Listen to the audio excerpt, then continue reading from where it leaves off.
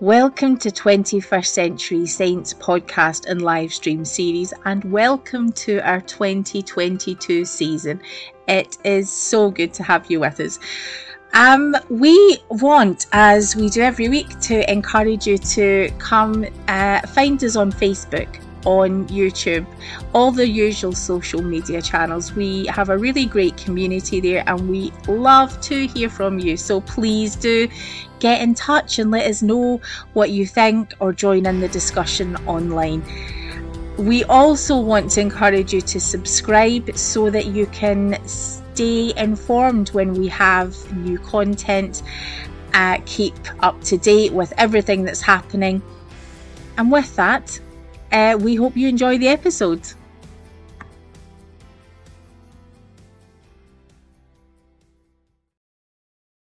Adjacent to hang around or have an interest in the Church of Jesus Christ of Latter-day Saints here in the United Kingdom and around the world. I'm your host, Jane Christie. This is my co-host, Alana Wilson-Bryce. Hi, everyone. And we're back after we really needed that break, huh? Oh, most definitely. It's been a long time needed. The only thing is, I feel like we need another break. We're just back. Come on. We didn't get much of a break though, really. So nah, especially, you've got Christmas to organise, kids to bother you. And how many days have you spent being healthy since we last broadcast? Yep, not very long at all. So I had a really bad cold for a couple of weeks. I was supposed to get my booster. Had to cancel that. And then I took COVID for Christmas. Woo! Our girl got COVID. And I was ill. Goodness. I do have to say, I'm not, well, I do want sympathy. I was ill. Like, my temperature was so high. Couldn't break it for about 2 days. It was really bad. Jane had to rescue my daughter because I was so ill I couldn't look after her. Oh, and I don't know what was worse, like the fact that you were the sickest person I had ever seen in my life, hallucinating and just shouting for my mum. Daisy said I was shouting, "Mummy, Daddy, help me, help me." And because we are all having to isolate and things, Daisy is just being this incredibly grown-up kid who was, like calling me and your mom and our aunt and things just to, just to kind of check in. But that was, I think, the most heartbreaking thing that I've ever saw in my life is how you spent Christmas Eve. Yep, it wasn't good. It wasn't good. Apart from your daughter, I think especially because you and Daisy are so close, like having to say, right, okay, you know what, we're taking you, we're bringing you here, and you guys can have a Christmas apart from each other. That was horrible. It was so horrible. Wasn't nice. What was so frustrating about it is, having to watch my wee one open her presents over a video call. Yeah. But what was even more frustrating is that normally with getting a PCR now, I don't know what that is the equivalent in America, but it's the proper COVID test that gets sent away to the lab for testing. Usually they're really quick. You usually get your results the next day, but I'd got the test on a Thursday and I only got my results on Christmas Day, which was what, Saturday? Was that the Saturday? It was. Which quite late on the Saturday, and it's very unusual because you usually kind of get them next day, but we still hadn't had Daisy's PCR results, and we did lateral flows, the test you get for home, negative. So when I felt a bit more at ease that Jane was taking her because she was negative, and then late on Christmas Day, I get a message to say that Daisy's positive. So I went into panic mode because I'm thinking, Jane's been exposed, and Ronan could have been exposed, and and Jane's like, it's fine, we knew the risk, It was quite funny. Yeah. It wasn't funny at the time because I was panicking, but looking back, I'm like, oh, right, just calm down, Alana, calm down. Well, I think because, when... you have to make a decision, about what's the best thing to do, and the fact that we spent, Christmas Eve on a call with Daisy, and she was coping with everything, but she was like, Oh, I've just spilled all of this juice all over the floor. Oops. And she's probably like, I'm It's so glad okay. my mum's not well, because she would have shouted at me. I know, right? And she was totally like fending for herself while getting support on calls. Yeah. I mean, how amazing is that? She did do very well. I How think what was the amazing. hardest for me was hearing you guys saying, you know, how upset she was, crying on the Mhm. phone, and I just have no recollection of it. Like, the Thursday morning when I woke up, I did feel really shivery, so I knew my temperature was high. But as the Thursday kind of early afternoon went on, I was okay. But by Thursday night, I was just floored. But the whole of that Friday is just a complete blur. Complete blur. Yeah. I Yeah. don't remember anything. I don't even remember hearing Daisy crying. You know, nothing. I was so out of it with my temperature that I just don't have any recollection of any of this going on. Oh, bless you. Well, do you know what? It was lovely for us to have Daisy here for a little bit. It was really sweet. So thank you that we got to have that memory. Well, thank you for stepping in. Oh, it was and a just pleasure. FYI, I don't want anybody to think that my family weren't willing to help. It was just because my mum absolutely. was due to have all the family for Christmas, you know, and she didn't want to risk being exposed and having to cancel Christmas for everyone else. Yeah, and we were all on calls to each other, and you know, and Daisy did end up, you know, being at her grandma's and things, and we rallied. Yeah, it was the a troops. crazy time. I had I'd come up and got Daisy before anybody could really make any decisions about what needed to happen. I'm going to get that win. You're coming with me. Oh, Alana, she must hate me. I didn't even let her put on clothes that fit her. Yeah, Jane made her put on shoes that I had bought that were too small for her. Yep. Let's go. Let's go. Get out of the house. Get out of the house. I need a way for you. She's like, anyway, I think we've talked enough about COVID. Yes. So you're better, but also there's the lingering. Oh yeah, this stuff. Cold. I feel like I've had it for weeks and weeks and weeks. I say stop talking about COVID. I'm about to talk it again. You know, like today, you know, I'm out and I go to the cafe with my mum for a little lunch, and you're coughing, and you're like, you're sitting paranoid. You're thinking, you know, you're out in the supermarket. I mean, I can't wear a mask because I'm claustrophobic and I panic even with visors and all that. But I always lift my t-shirt off if I'm coughing and cough into my t-shirt. But you're like, you feel like everybody's looking at you. Like, have you got COVID? Have you got COVID? And I'm like, I've no got COVID. Do you think I'd be out if I had COVID? And on the Thursday, whenever we were all getting tested, the day that you went in for the test, and you were already in the car park as we were driving in, and the guy who was overseeing the tests is like shouting over, "Oh, look, there's another one that's been in touch with Typhoid Mary over there." I shouted to him, remember, because my friend Amanda, who had been around at swimming class, she was in the car next to me. And so then when I was driving out, I seen you and I went, that's another one because of me. So it's we've not had a tremendous amount of rest is the essence of what we're saying. Well, listen, guys, I don't know if you can see in the background here, like there's some tinsel in my mirror. I still have my Christmas tree up right next to me, hence why I've got a different background tonight, because my Christmas tree's in my background where I usually sit. But I just have not got any energy to take it down. And I'm like, well, if it needs to be Christmas for longer in January, so be it. It is a damn fine Christmas tree. I say leave it up and let the world admire it for longer. So, okay, here's what I think we're going to do tonight. We're going to do a quick review of some of the stuff that we have been up to. We're going to talk about last year some. And then we're going to get some special guests on to see what they're up to. But yeah, let's kick off with, Alana, this is our second year of podcasting. That's crazy, right? Can you believe it? It's crazy. And didn't imagine that this would be our lives at all. Not at all. So, yay! I know, right? She's got their Christmas tree up. I love it. Mormon Freedom Fairy in the comments still has her Christmas tree up. Solidarity. Yeah, so podcasting for almost a year. I think in this we started in the spring. I know, because we started so suddenly, with no warning, just one day we 5 minutes before Jane phones me and says, right, we're going live, get yourself ready. And that was a great interview. And then it didn't record, it didn't go out.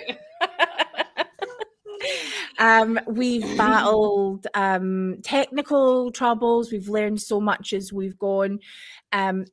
People from the get-go have been incredible, haven't they? Absolutely. Really, Absolutely. really incredible.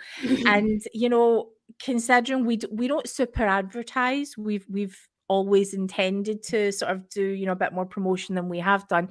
But we get busy. We're mums. We're taking care of families. We do this from our living rooms and kitchens and bedrooms. Sometimes from the couch having a mental breakdown in one memorable occasion. We're up to over 400 subscribers on YouTube, which is so lovely. Thank you all so much. All the people who've been supporting us on Facebook and on wherever you get your podcasts. There's so many different platforms where people are listening, and just thank you for that. And we get some lovely feedback. So I want to talk maybe a little bit tonight about what are some of the highlights of the things that we learned last year while we've been podcasting. I know at first we were sort of thinking we were just going to shoot the breeze, and pretty much that's what we mostly do. We talk about whatever is on our mind. But right away, any guests we've ever invited on have always been so gracious and so willing to come on and chat with us. Nobody's ever declined to come on when we've asked them, which is just that's so great. But some of the biggest issues that we were wrestling with had been issues around LGBTQ issues and how that is dealt with in the church. So initially we had asked Brother Richard Osler, to come on and chat with us, and we'd had some discussions around some experiences that we had too. So do you want to hark back to that time? How do you? We also talked about what was it? The essay, the family help topics. We talked about that. You're asking me to remember that? I know. So Alana has massive memory issues. Yeah. So we're just because I have fibromyalgia. I have brain fog, and I just a lot of issues that just I just block a lot of things out. So we do a lot of prompting. But yeah, so do you feel like you learned anything from the things that we've discussed? I know that you really loved his book. I remember you were quite struck by Pap Osler's book at the time. Yeah, obviously, like I didn't manage to read it all, but from little bits that I had read, I thought, it's a good thing that he's trying to achieve. I think I've learned this from just everything that we go through in life, is that, we can't possibly ever understand what people in the LGBTQ community go through. We can be there for them, we can support them, but we can't ever understand unless we've been through it ourselves. I always say as well, even then, my motto is you can't ever say, I fully understand what you've been through, because everyone's journey is different, everyone's experiences are different. And I don't just mean with LGBTQ, I mean with anything that anyone's been through, trauma, abuse, anything, that, we can have empathy and we can kind of get where they're coming from. But I've always realised now that we can't understand. And it's hard, because I think when I'm thinking about it, we can't, I don't know if this, like, we shouldn't really try to fix, I don't mean we shouldn't fix the problem. I'm probably not saying what I'm trying to put across here, because, but I think being an ally, supporting, and speaking up when we need to speak up. But, I guess this is where I don't even know if this is the right word, skepticism or whatever comes from, where, I've said I don't ever see the church changing their policies and things on the LGBTQ. I hope for the change, but I don't know that I'll ever see it in my lifetime. But I think, that the church still has a lot to learn. And I think what Pap Osler's trying to do, if a lot more people were willing to do that in the church, the church would be a better place now. Obviously, I would love nothing more than for them to change their policies and their standing on, LGBTQ, and allow them to live their life as they are. But it's hard for me to really put into words, because, having had the experience of family members who have been hurt by the church because of it, it can get quite raw for me, and I don't always feel I put across exactly what I'm trying to say, what's in my mind. I feel like my brain is saying it, but the words don't come. But I think it all comes back to what I say about everything is just love people. Why can't we just love people? And I know it is more than that when it comes to the church. It needs to be so much more than that, than love. Because quite often in the church we've heard of, but we've still got to love them. But in my opinion, loving them isn't enough. Acceptance of who they are is what you need as well to go along with that love. You can't just say, oh, we love them anyway, but we don't like their life choices. No, and it doesn't work like that. We're still othering people when you do that. We're still, it's still a them and an us, and not recognising that we're the same people. Alana, you is also on child duty tonight. This is one of the brilliant things about our podcast that I really appreciate, that I love, that as mums we get called off to go and attend to kids' emergencies, and yell at our kids. Sometimes we've had to do that too. So yeah, when we just have to dash away and our audience are still with us and all of those moments, it's awesome. So yeah, Alana was speaking there about not feeling like she has the words, and it's something that I've got a real kick out of during this journey, is watching Alana find the words. She still thinks that she doesn't, but so much of the things that Alana shares, it's always from the heart, and it's always from a place of continuing to learn, of acknowledging, I don't have all the answers, but here's where my heart is. And that's really resonated with so many people in our audience, for the simple reason that I think when we come from a church background, it's all about certainty, and it's all about this is the doctrine, this is the truth, this is the certainty, and we know this. So it's really refreshing when we hear, I don't know that I have the words for this, but what I do think is love people. It's as simple as that, and the stuff that Alana says just touches so many people. Okay, we're going to continue with our tour through some of the highlights, but what I wanted to do at the moment is maybe if I could call on one of our special guests. Let's get Priesthood Dispatches in and see how he's doing. And we're going to introduce you back to PD and talk a little bit about how we all met. So welcome, Priesthood Dispatches. Thank you so much for jumping in to join us on very short notice tonight. It's all right. How are you doing? We're doing great. We're also going to have Peter Bleakley's also going to come join us. I think he's actually here right now too. Awesome. The gang are all here with the exception. Hello. There's one or two who are not here yet, but that's okay. I'm loving the new background, Peter. Yeah, I'll talk about why later. I'm all about the flags at the moment. I'm having fun. This isn't a National Front rally. It's about the British rescue. Fun with flags with Sheldon Cooper. Alana, while you're away, we thought we would just get our guests on at the moment. I'm so sorry. This is Xbox issues, which I know nothing about. Mum stuff comes first. I can't see you signing. I'm up there and I'm giving her what for. I'm like, my first podcast and already you're disturbing me. So since there is no flow whatsoever to this, what we're going to do is tell you, is introduce you a little bit to, if you're just joining us for the first time and haven't met the Brit Vengers, we're going to talk a little bit about how we met and what kind of thing we've learned and what we're up to next. But first of all, can I just, based on your background, Peter, which is a Union Jack, very, very nice. In our group chat, I had sneakily tried to change the emoji to a Scotland flag, and Nemo busted me.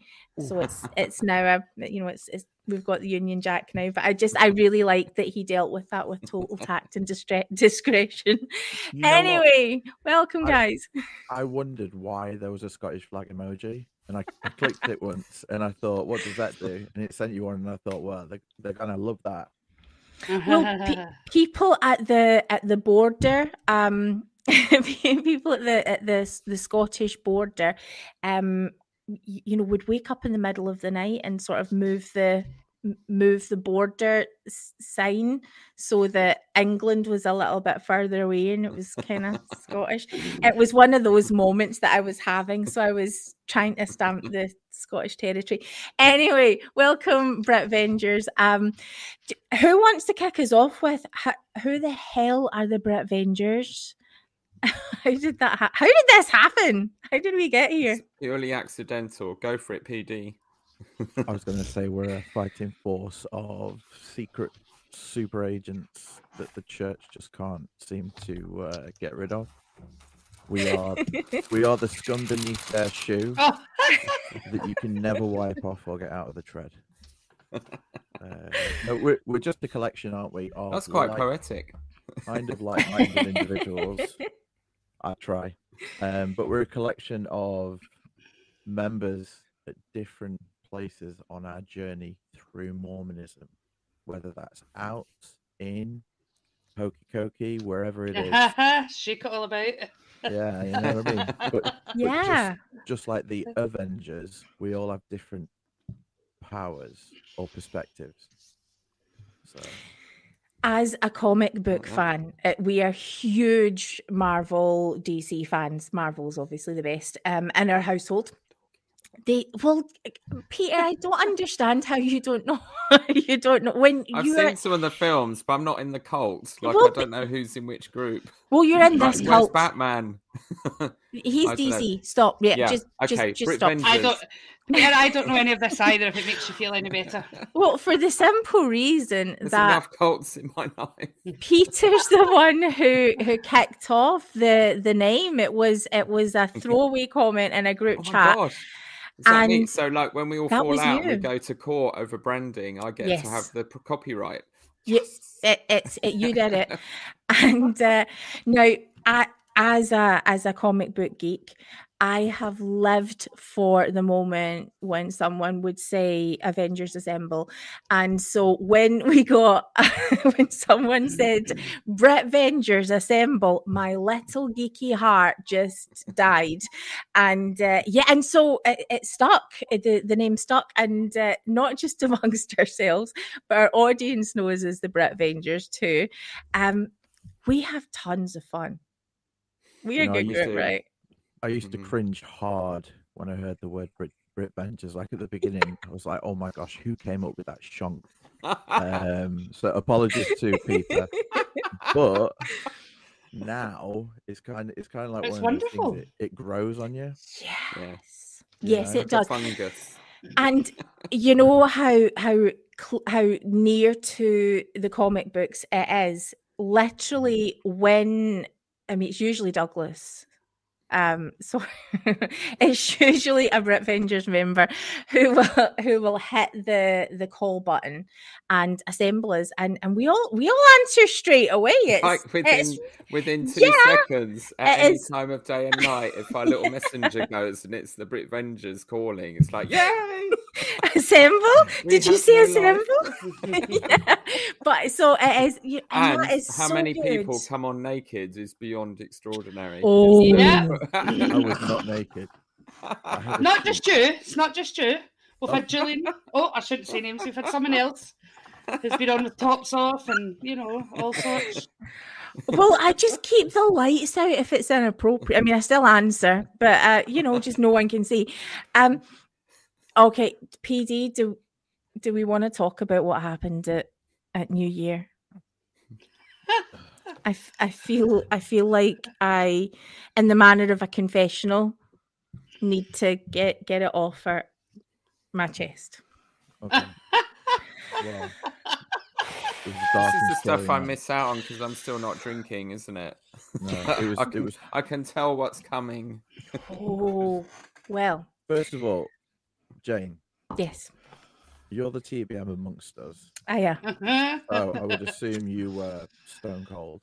Stone cold sober. I I on the wish other I hand, wasn't. was absolutely bloody steaming.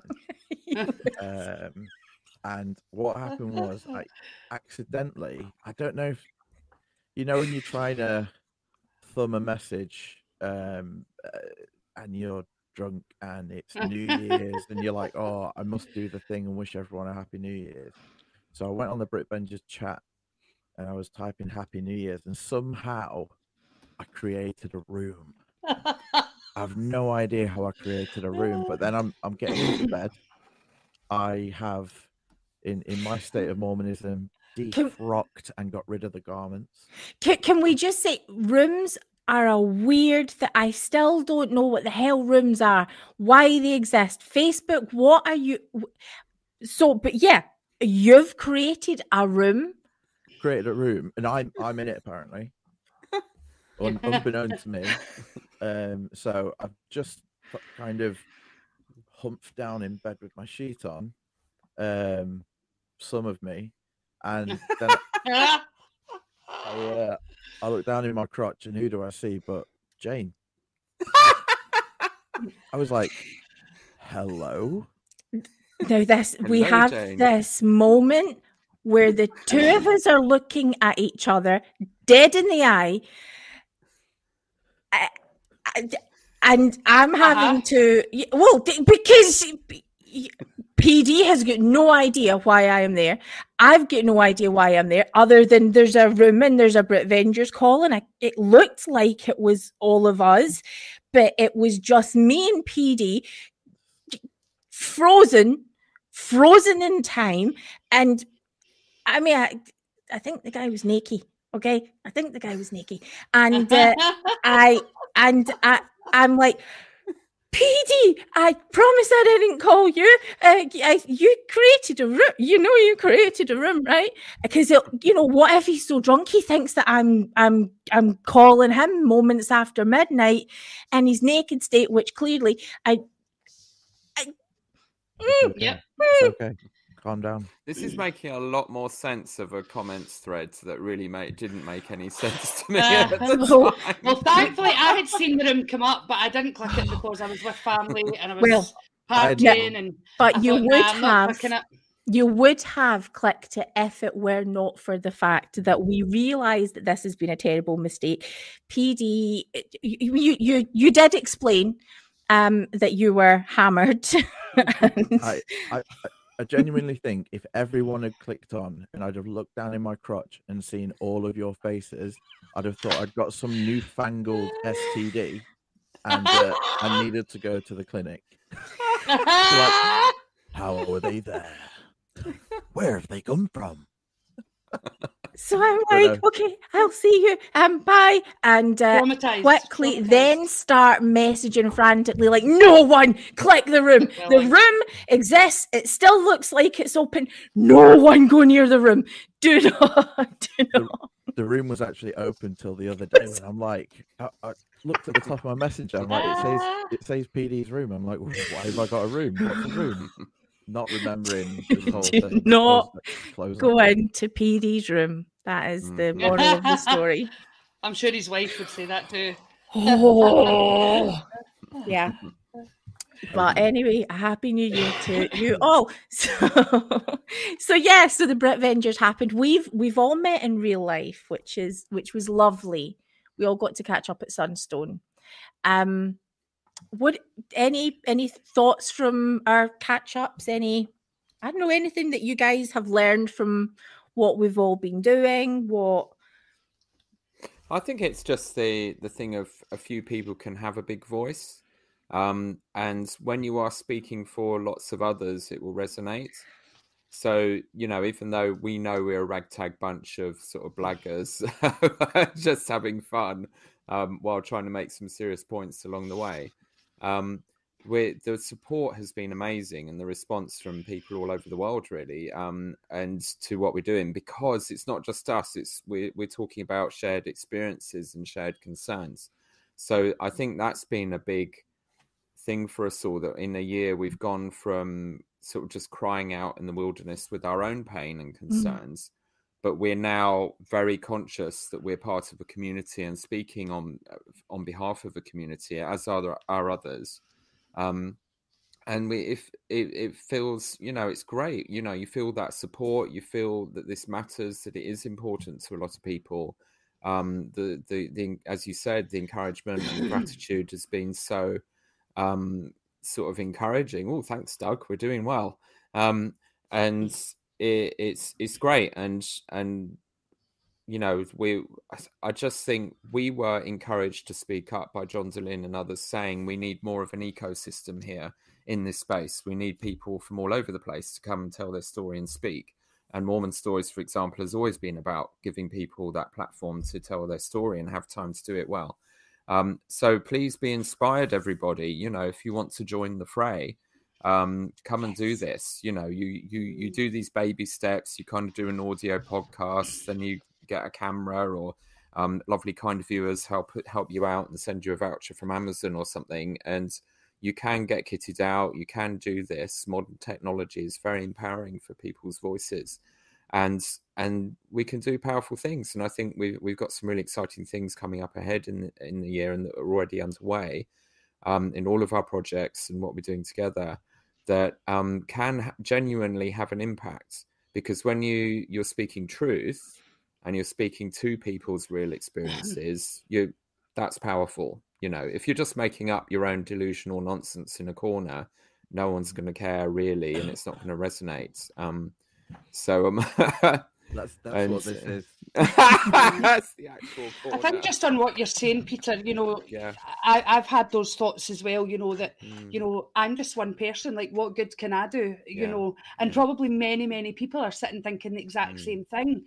But, I've came to realise through doing this that if everyone does have that attitude, who is going to be the voice, and supposing it was the four of us for the next 2 years, I've got to the point where I'm like, well, I'm going to keep doing this. I'm not going to stop doing it, because although I'm one person, and obviously Jane's alongside me, we can make a difference. And I think for me, the biggest difference that I've seen from doing this and what I've got from it is seeing that other people, like you say, are relating, and they're saying, yeah, I totally get it. And sometimes it's just nice and validating for you as a person to hear someone else saying, I get that. I've been there, or I've went through that experience, or, and I think that's where there is a need for us, is for people to be able to relate and be able to say, I get that, and that's why, like, when Jane, I always go back to when Jane first asked me, if I wanted to do the podcast, I was like, again, because I was still kind of in church, I was kind of in and out, and I'm thinking, I don't know if I want to do this, what will people think? You go through all those things. But then I had to make the decision based on what was best for me. And like you say, having that voice has made such a difference to my life. Just being able to get it out my system in a way that, you're not in front of people who you feel are maybe going to judge you, or people who are going to say, but, this, or, like, try and call you apostate, or, it's a safe space for me to have my voice. And that's what I love about it. I love it. And I just, hey! And as we said before, we really appreciate you, Alana, because in a sense you have invited us all into your journey while it's happening. Most of us have kind of gone through all of that in private and then sort of hit the airwaves with where we're at after that process. But I think part of what 21st Century Saints has offered so powerfully is the dialogue between the two of you, and sort of experiencing live with you that journey, that process, the things you've discovered, how painful and difficult. Yeah, the horror when someone says something, I'm like, what? What? And then you kind of go into a high dudgeon for a week or so, and it's great, and just very powerful. And so I can't, all of you in your own ways, and I just can't thank you all enough. It's been just a privilege and a pleasure, and I'm so excited for what's ahead. We're just starting if we choose to keep doing it. No one's being forced to. Yeah, but also the variety. If you don't feel that your voice matches someone else's MO, doesn't matter, because we're all we're all very different. Absolutely. And that's so cool. And I think that's something we can offer as well as a model, that whoever you are, you've got something to say, you've got a contribution to make, or an aspect of Mormonism's doctrines, culture, politics, whatever, lived experience, that we can all speak to, and it does still resonate with the wider audience. Yeah. And I think especially in the UK, these, the things that we've been discussing, the things that we've been focusing on and over all of our podcasts over the past, since we've been doing it, these are issues that are unfolding in real time. We always bring it back to these are actual people's stories. The amount of pain and trauma that exists out there because people don't have someone to talk to about this, or you literally feel like the only person in the world. It sounds like such a cliche, doesn't it? But I think the fact that we are able to speak across the spectrum to so many different types of experiences is huge. Now, the other thing is we're really bloody funny. We have such fun when we get together. And PD, you have just been nailing that.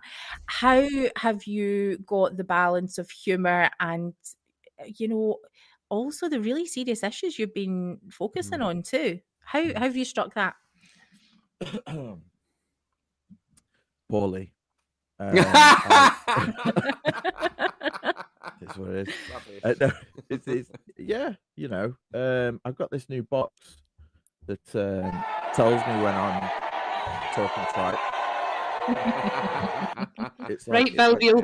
PD's discovered sound effects. Yes, I wish I could hold the. It's like a mixer thing. It's amazing. Anyway, usually I talk until I kind of think that's not appropriate, and then my brain will be kind of 5 seconds ahead of my mouth, and then I'll kind of think, I won't say that, just bring it back, and I just bounce off the line constantly.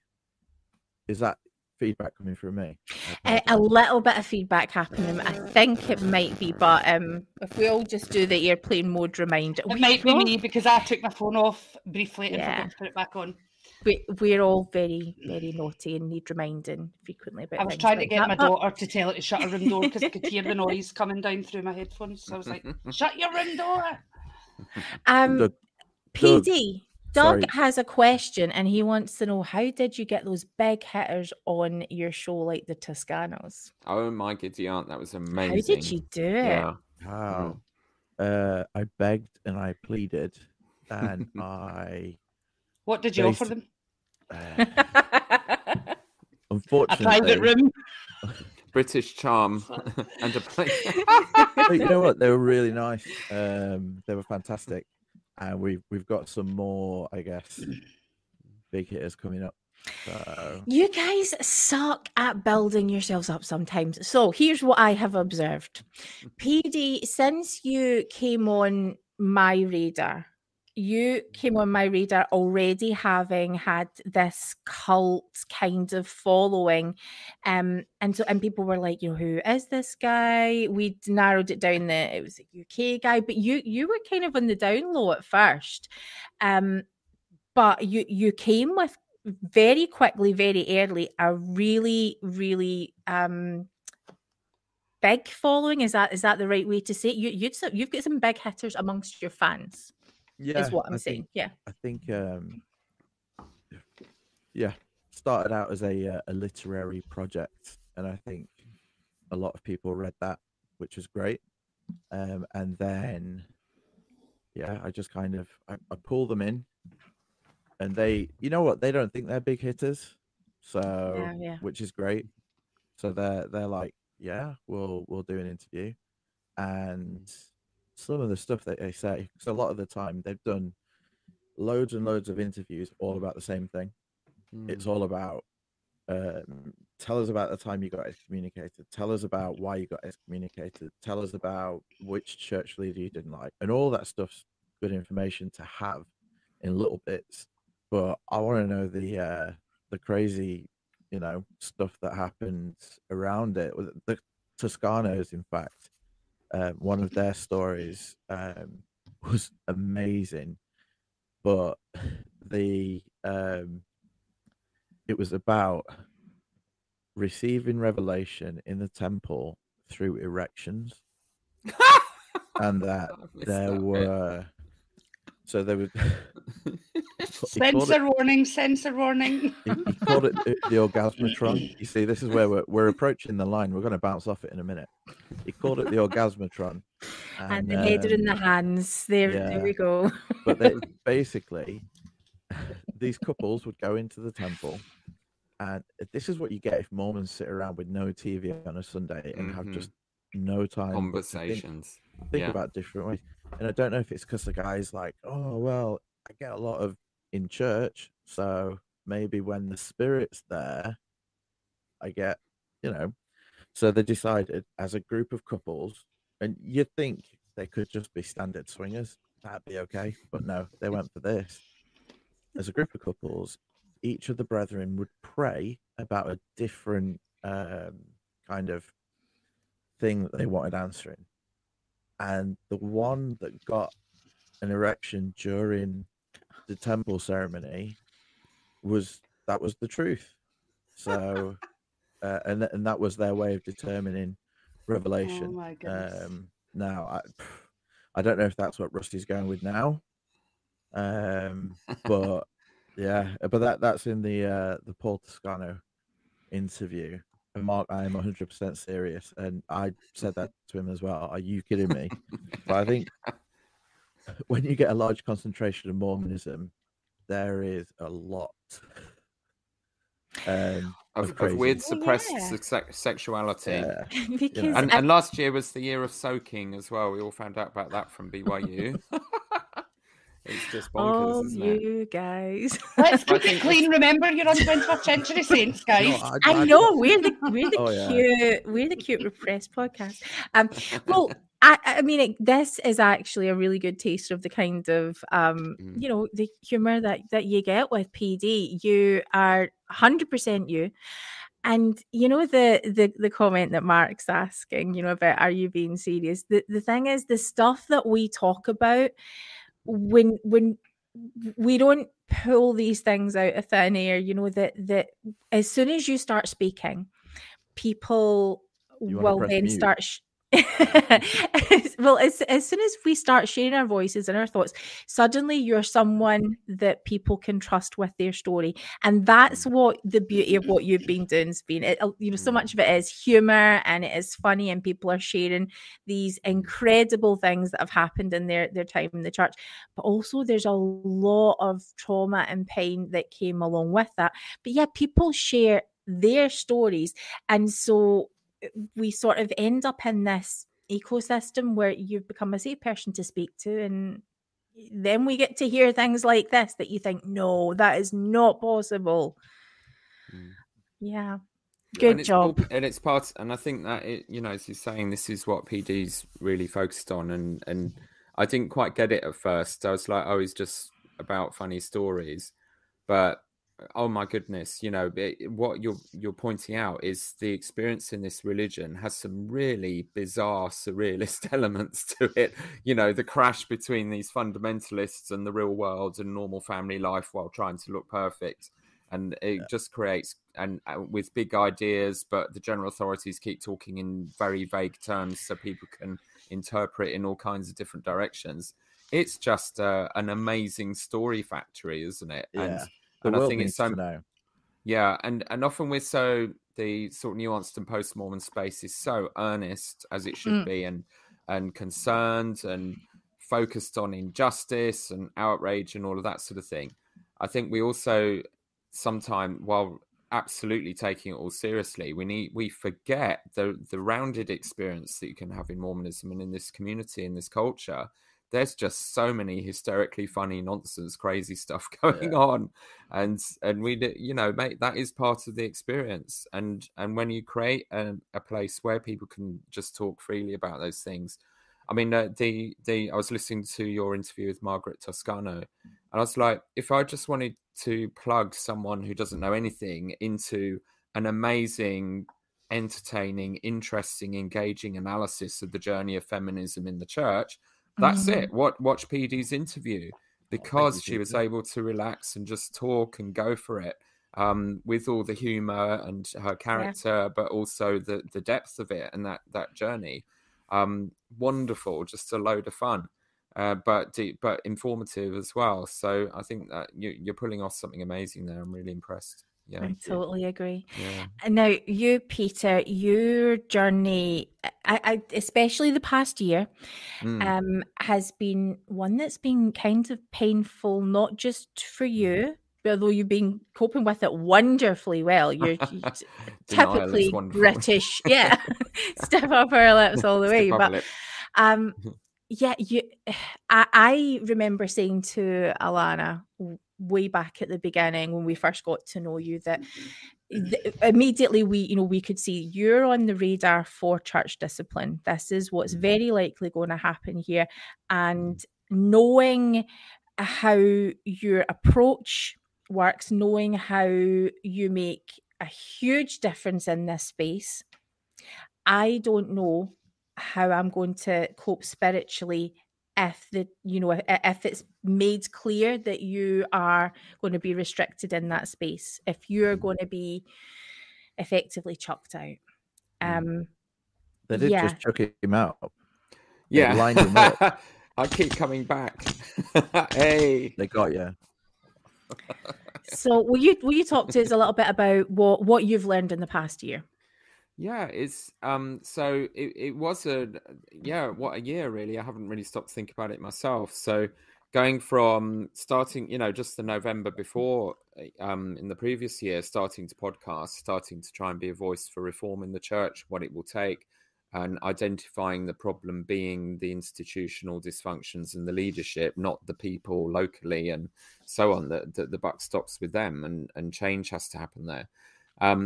To kind of I think that, the pivotal moment where my stake president was reaching out to me and we were having conversations, I was still very much in anger venting phase. So the poor guy, he was very patient. He listened to me for ages, but didn't in a way contribute much to the conversation. But then fairly quickly, comparatively, it became, you need to stop talking or church discipline will be inevitable. And in a way, I didn't fight that enough at the time, because I know the game. It's what I expected. So I wasn't expecting anything else. So I didn't really sort of have a go about that. I just said, that is accepted. That's the situation. It's unjust, and I will fight it. But, that's what's going to happen. And to then actually go through that experience, having actually been prepared for it really well, because Bill Reel and John Dehlin and others had shared their experiences of the excommunication process, I was like, right, how do I make this a positive? Because they did. I mean, in their cases, they recorded it, and that has just laid bare the ludicrousness of excommunicating people for telling the truth, especially when, as in Bill's case, the people excommunicating you in the room acknowledged that you were telling the truth, and then they ex you anyway, which is so ridiculous. So I just decided, right, well, I'm going to have my power here. I insisted on the whole, on requesting the full High Council, and the stake president graciously accepted that. He gave it loads of time, and in my case, the trial itself was actually a really powerful and a positive experience, because I got to say what I wanted to say, and there was a really good question and answer that I felt validated all the points. They may not see it that way. And I had a silly hat that Lynn made. And so I was kind of, making it fun as well. And just like, I will own this situation. I'm not going to be intimidated. You should have went in with your sword as well. I know. Yeah. Like, after I seen you with your sword on, I was like, oh, I should have had that as excommunication. Like, I'm going to fight. Yeah. Did you really wear that hat? Yes, I kind of carried it in a bag. I didn't wear it walking into the room because you go in and you have the High Council all in the tables in the U shape and the Stake Presidency at the opposite end. You know, it's like entering a throne room. But I got it out. I put it on, you know, when it was my turn, and you know, here I am. Then I sort of laid it on the table so they wouldn't get too distracted. But it was there, and so all the things they want to search you for on the way into an excommunication. Does he have any secret recording I devices? didn't get the hat in the big shopping bag. No, he has a choosing hat. Yeah, I had to hand my phone over there on the way in. Pop it in the bar. They made you give them the phone. Yeah. I will not do it on this podcast, but I know what I would have done. Some nice finger signals would have been on that. Which I expected. Bolt. So, but my intention, in a sense, is to kind of see it through. Whatever happens, I'm going to be there watching, and I told that to them. One of the things I said was, there'll come a point where I will be there when you are locking up the chapels because you haven't got a congregation anymore. I'll still be here when some of you have your faith and trust crisis and leave the church, and your children leave. Oh, but they hate that. Yeah.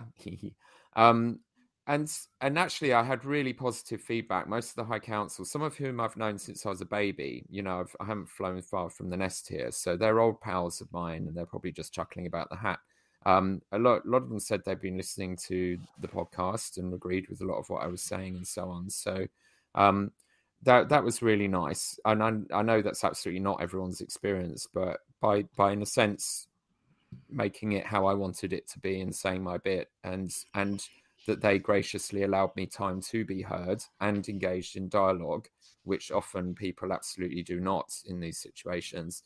I feel really good about it. I was sorry that the verdict was, to X me. I wanted blood.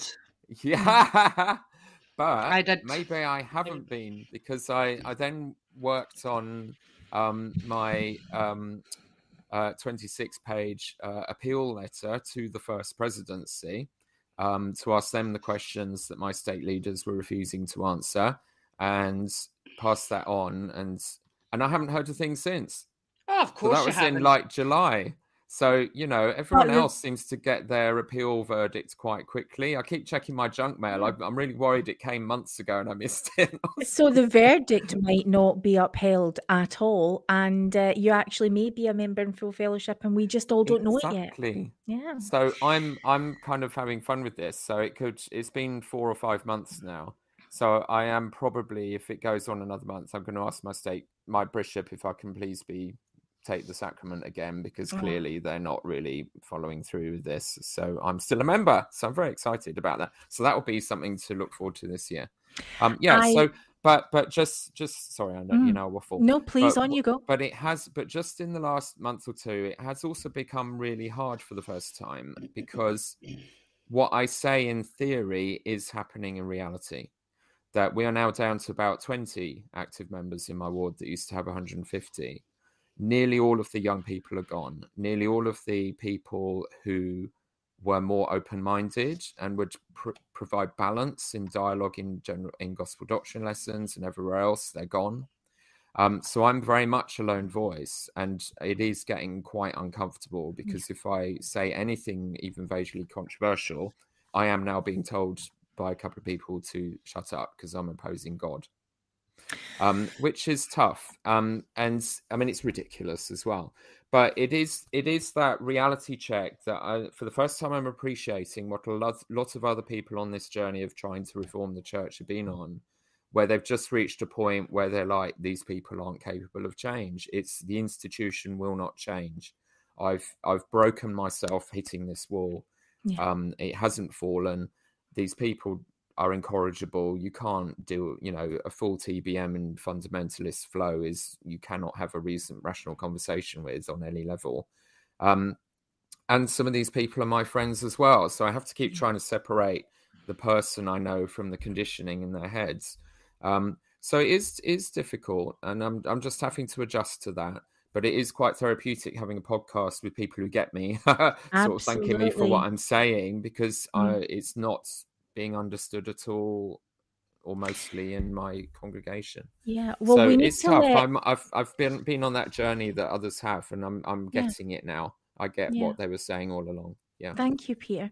We need to let PD go in a couple of minutes, so we're going to say goodbye to you guys just after we ask you a very quick couple of questions. So, first of all, someone in the comments wants to know, where did Daniel the Tapir's name come from?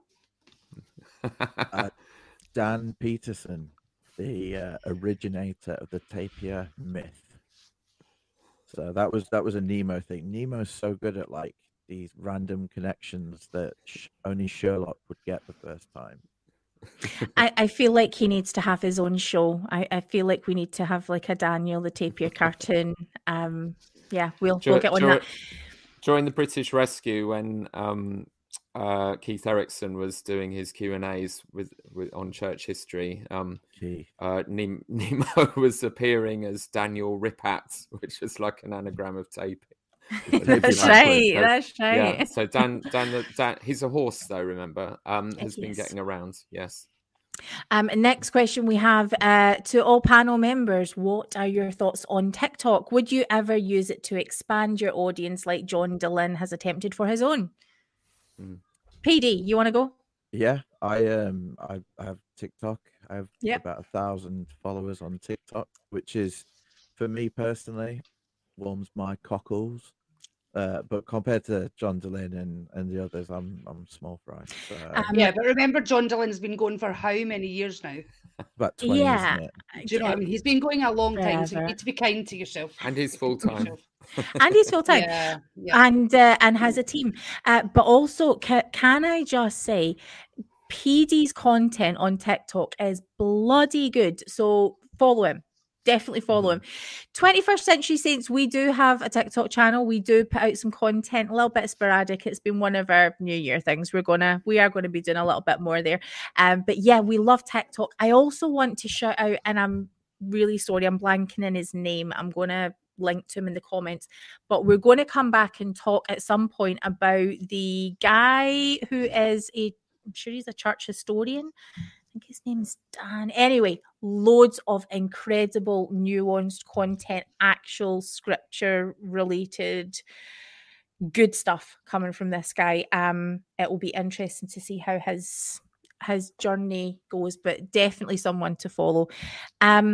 Okay, we are going to hear a little moment. Nemo the Mormon has given us a little voice message telling us about what he's got coming up for the next little while. So we're going to just play that just now. Hi ladies, Nemo here. You asked what I'm up to over the next couple of months. Well, I don't tend to plan that far in advance, but we are going to be seeing Sam Pinson on the channel to talk about logical fallacies. The Brit Vengers are also assembling in a couple of weeks to go over the broadcast with DeFeo, Bednar and Nelson. And there's going to be an interview coming up soon with my university flatmate. He had his first encounter with Mormonism through me. So we're going to talk about what an outside perspective is like, what it's like to first encounter the Mormon church and the Mormon belief system. And that should be pretty interesting. Other than that, you'll have to just come over and watch and find out, won't you? Cheers, ladies. Have a great evening. So definitely give Nemo a follow. PD, what have you got coming up? This year, we want to really expand the PD ward and the activities, because when you leave Mormonism, you do have your stories, but you miss a lot of people. So what we're going to try and do is, we had the Christmas party, but to try and bring more people in, things like pub quizzes, there might be some family fortunes coming up, but different shows with different guests playing these games. But as well, you don't have to be like a famous TikToker or someone, a big name in the ex-Mormon blogosphere. We're going to start getting on, teams of listeners or viewers to play these games as well. Sounds fantastic. Definitely. We will link to you in the show notes, but definitely give PD's channels a follow wherever you get them. Peter, what are you up to? Well, I've got my flags out, so I'm just recording now and actually filming for the first time. Usually I do audio with my podcast, but again, John Delin's fault. Trying to push it towards more visuals. I've been grappling with Adobe Premiere Pro and cameras and disasters, and I've worked it all out now, I think. So I'm editing 3 episodes about the British rescue, but starting with the journey. So I've got my flags. So I have my... I've got a Swedish flag for the Swedish rescue, and I've just had delivered my Idaho flag. Is it upside down? Anyway, upside down Idaho, state of Idaho flag, and British one for the Boise rescue, and then R1. So I'm going to analyse that across 3 episodes and all the good stuff that we've been discussing. Excellent. And so much happened last year. It's a lot to process. And I've been learning loads. It's fascinating. And what has delighted me is it turned out, I mean, it's indescribable that the church historian at the Boise rescue literally quoted the question I've been asking the first presidency and my state president that they keep not answering, which is, why did you ordain yourselves as leaders of the church without a vote of the people? And he got up there and taught that you have to have a vote of the people for a real prophet, i.e. not Denver Snuffer. And they don't actually do it. And I was just listening through the Boise rescue and that came up. I was in hysterics. So that's been an interesting journey, but also a distraction because I've been busy working on a script for Mormon Civil War, the movie, which will be an episode of Mormon Stories. I was meant to be interviewed with Lynn on Mormon Stories donkeys years ago, but John keeps raising the game. Like, could you do like an episode to summarize your podcast first? And then could you make it visual, Peter? So now I'm doing the movie. But you mentioned TikTok. So my plan is to make it, normally I do 4-hour episodes. So I'm trying to make this thing like nuggets of stuff with sets of 5 of this, 5 of that, which from the movie could perhaps then be chopped up and put into TikTok. So I'm trying to take on that challenge of being succinct as well, which is painful for me. So, but probably nicer for the listeners. So that's kind of what I got planned. I think also, though, we're all involved in this process of activism that Nemo has voted opposed. My wife, Lynn, has voted opposed. Did you vote opposed, PD? I think yes. Yeah. So we are actually, we're not just talking, we're doing. We are pushing the system. We're testing it. Is there accountability? If the apostles lie, if the apostles lie, and we vote opposed and say they're lying, and the leaders of the church, when we present the evidence, our local leaders acknowledge, yes, they lied, but you can't talk about it. We're like, well, where's the accountability then? What does that mean? And I think that is so important. Yeah, you can have a starring role, Doug. And it's so, important to actually say, hold them accountable. You say you do this stuff, but do you? And what does it mean? And I think that's really significant. I just think there's also this year ahead is going to be really exciting because I do feel a shift. Yes. I think there's really some momentum gathering at the moment. For a start, the leadership are coming out of COVID and panicking about the losses. We've had the reach out to Britain. We got this broadcast to Europe in a week or two from the Prophet. We've had in between, in one day last weekend, 6 broadcasts to young people all over the world. All of them kind of based on acknowledging that they are losing people and that these young people are watching their friends leave the church in large numbers. They are rattled. There's even some chatter in the Bloggernacle about some kind of full-on consultative conference going on in secret at the moment about reaching out to the youth and how we retain them. Whether or not that's real, there's certainly the symptoms are there in what they're doing. But also, I've been for years now involved in groups of people trying to hold the nuanced line, who get the religion, frustrated with the culture, but they've never been willing to challenge the leaders. And they have lost their poop over the last year. People are just so fed up now. Even in America, their kids are leaving the church. They're looking at their kids and they're not seeing the church offering them anything to stay. They've internalized the treatment of LGBTQ people and so on is completely unacceptable. They cannot believe that our 1950s sexist views of the roles of women are still being constantly preached with no exceptions. Worse than in the 80s and 90s, like it's gone backwards. And they are now in open rebellion. And the Salt Lake Tribune had a double-page spread just before Christmas, I think, of one of their sports writers with just like 40 things that the church needs to do to fix itself. So I just think we are reaching. I'm feeling really smug because I kind of predicted this. We're reaching a point. There's going to be a short window where so many people are leaving, and intelligent, thoughtful Latter-day Saints of our generation particularly, who've been taught a nicer version of our religion in lots of ways, are seeing that being thrown in the bin and replaced with pure cult leader worship, which is what the Rasband's broadcast to the young adults of North America was. It was astonishing. And there'll be a period where there's enough of them still active and in leadership, horrified, where they have an epiphany and they may just do something. And I think it's for all of us who've done the research and been on the journey and discussed the possibilities and tried them to present them a little package of, right, these are all the things that don't work, but these ones could. We've tested the system and this is where your power is. And my opinion at the moment is voting opposed is going to have to be where it is. And we need to frame that in a way that they can cope with doctrinally and emotionally, and see if enough people jump aboard.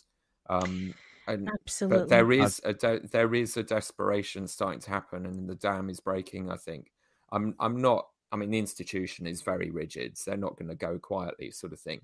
But we'll see. But I'm quite excited. It feels like a shift is happening. Yeah. PD.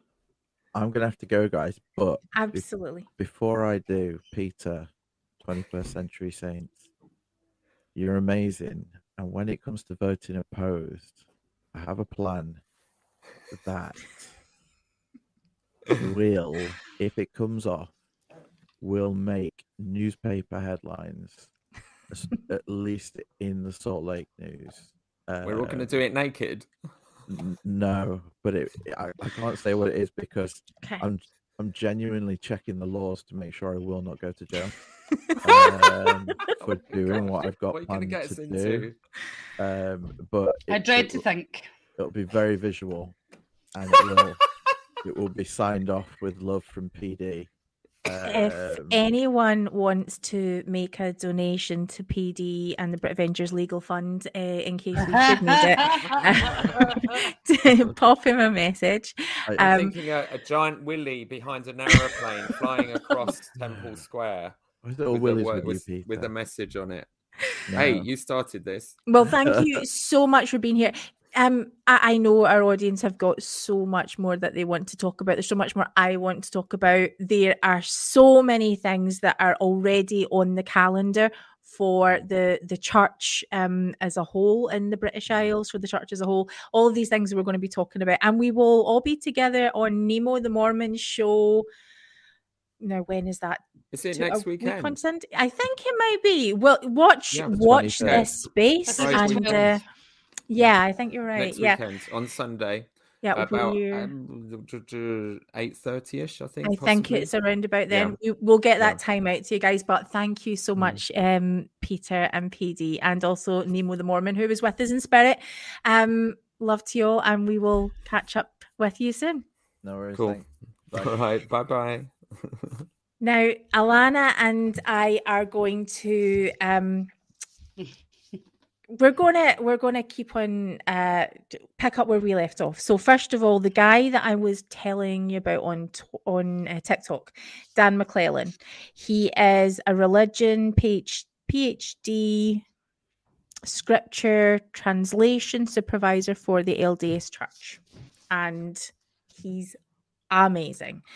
Okay, where did we get up to? So last year we, one of the biggest moments that we had was at Sunstone, where we got to meet a lot of the Brit Avengers and people in the British sort of movement in person. poor Alana, are you doing okay there? Yeah, Mother I duty. try hard to keep my cool, but I get so frustrated.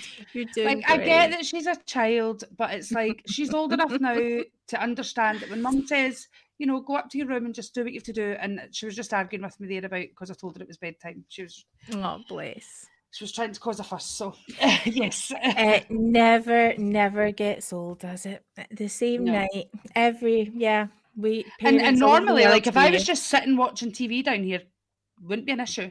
She'd probably stay up the stairs the whole time. But it's guaranteed because she knows I'm on this. So I'm like, move in. Get the Britavengers are on. Let's find out what's happening. So anyway, Sunstone. We had a ball at Sunstone. We did. Anything we learned at Sunstone that there was something. Her finger tattoo.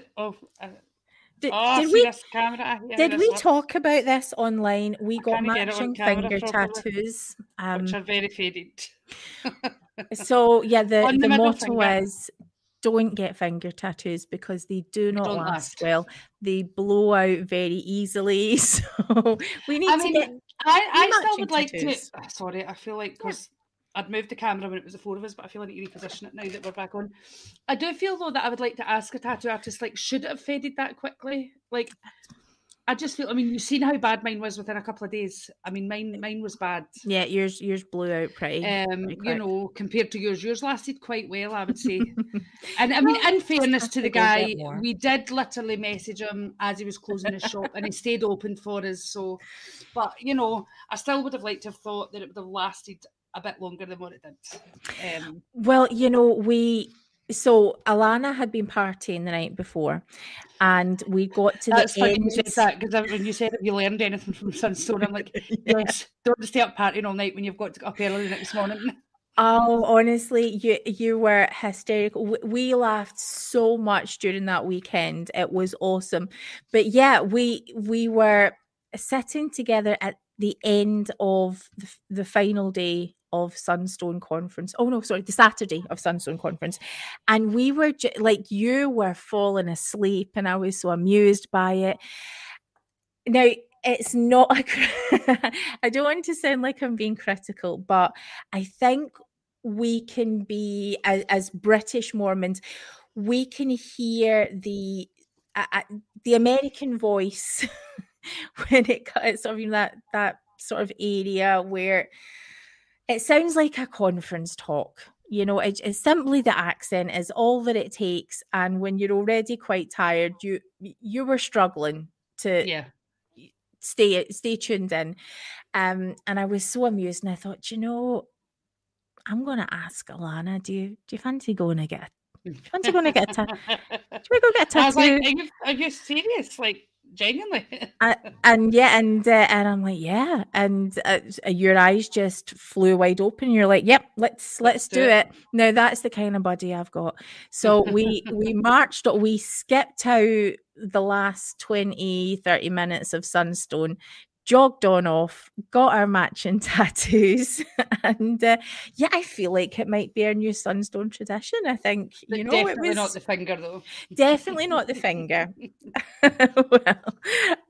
So yeah, we need some ideas. And I think we need to book in advance as well to give the guy a bit more of a heads up. We do. I love that in the comments Donnell's talking about flipping off her home teacher. I love it. So yeah, it was definitely a symbolic location, but we need to come up with something else. What else did we have? We had do you have a favorite interview? I was putting you on the spot, I know, but do you have a favorite interview from last year? Oh, that's a hard one. Will I suggest who I think your favourite was? I think the most excitement that I got, and sorry to all the other people we interviewed, was John Dillon. Yeah, I knew you were going to say that. Because I just like, I don't even think, even when we're sitting interviewing him, that like it had fully sunk in. Like, it did kind of sink in beforehand, because I was like, we're interviewing John frickin' Dillon, you know. But I think it really sunk in after it. I was like, did that actually just happen? You know, and I know for a lot of people, you know, they maybe don't think that he's this big guy, but, you know, in my world, he is, you know, huge. you know, it's communicated. He's giving people the voice of all their stories. You know, he is pretty well known, and he's coming on to this wee Scottish, sorry, I have to say, Scottish podcast, you know, with two ladies who he doesn't even really know. And it was our 9th episode. We had only been doing 9 episodes, and he was so gracious to agree. It really, like, and he agreed to do it pretty quick. Like, we were quite shocked. Oh, yeah. You know, maybe a week down the line, 2 weeks down the line, and he's just like, no, I can be on. And, you know, it was, yeah. I mean, there's been a lot. Like, I really liked Papa Ostler's interview. You know, it kind of touched me a little. You know, I mean, there was so many good interviews. You know, and that was our first. We did our introduction episode, and Papa Ostler was our first interview. That was the very first one we did. Yeah. We had Debbie Coleman, who does incredible work here in the UK. We've talked with Nemo and Peter way back when excommunication was just a big question mark. And, you know, I feel like I got a shout out as well to Nemo, because we're worried, right? Being honest. I mean, being in the circle of, you know, hearing the things that we hear, we're really worried. And he does incredible work, is incredibly supportive. I mean, all of the guys are. The amount of time that as individuals and as people sort of around the Brit Avengers, the amount of time people give up to support others who are struggling, who are in very dark places often. And there is, you know, when church, when members, when your faith, it's not doing what it promised to do, the people who are at the end of a phone, or, you know, on a video chat, or showing up in person, it's the guys who are up for excommunication. And it is tragic. That I hate that. I've witnessed more Christ-like love and non-judgmental support coming from people who are on the fringes of what Orthodox faith looks like. It's just devastating. Anyway, we also spoke. It's a horrible practice. I've said that before. You know, like, I realise now, I didn't really think much of it when I was excommunicated, but looking back on it now, it's absolutely disgusting. It disgusts me that they still do this in this day and age. We spoke with Susie Augustinson from Peculiar, who is doing incredible work there. We got to speak with Ken McFadden as well, and that was a really special episode. That was pretty incredible. Because I was on holiday. Yeah, that's right. You were. I had a complete breakdown on episode 13. Thank you for sitting with me in that very uncomfortable space. What a faith crisis looks like when it's unfolding in real time. But the other wonderful thing is we introduced the world to, Dr. Sheldon Greaves is more than capable of representing himself and does an incredible work with the podcast episodes that he's got. But to be able to sort of introduce him to our audience, I got such a kick out of that. So Dr. Greaves is a recurring biblical scholar. He's coming back in a couple of weeks to talk with us, especially this year now that we're covering the Old Testament and the Come Follow Me curriculum. There's so much to discuss on that. Oh no, you're fine, sweet thing. You're. It's so funny. I can go for ages, and it just something catches it, and then it just doesn't stop. You're still, you're still definitely not back to 100% again. Definitely you're doing great. Okay, what else? Yeah, so Dr. Greaves, unfortunately, is grieving the loss of his cat, one of his cats. Yeah, and it's a painful one. But yeah, so we are going to be catching up with him soon. Now, the other thing I want to tell you guys about is Dr. Greaves, and I think it's next Wednesday, is doing a Zoom meeting where it's sort of a class that he's doing where he's going to be. Now, I'm just going to pull the details up here because I want to be want to give you all the right information. Okay, so he's doing a presentation via Zoom on the role of humans in creation as spelled out in Genesis. Now, it's perfect timing for the Come Follow Me people who are following along that. And also, if you're just interested, Dr. Greaves is amazing. So yeah, we're going to be hearing lots more from Dr. Greaves. What else? We had Patrick Mason. Alana Wilson-Bryce, you made Patrick Mason cry. Yeah, he was. I didn't mean to. Charming. Yeah, no, it was a supportive cry. He was mourning with those that mourn, and he was wonderful. Go read his book, guys. Oh, Papa Osler, which reminds me, speaking of books, Papa Osler, who when he was on our first episode, we were talking about his book. Part 2 is coming out. He has a sequel coming out, and I think it's in March this year.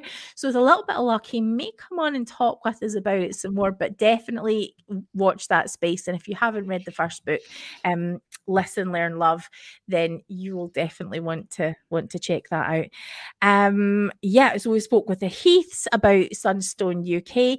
Really excited to see what Sunstone UK is going to be doing this year. I'm already missing it. So I'm looking forward to finding out more there. Mark Johnson interviewed us at Sunstone, which was kind of fun. We chatted with Priesthood Dispatches.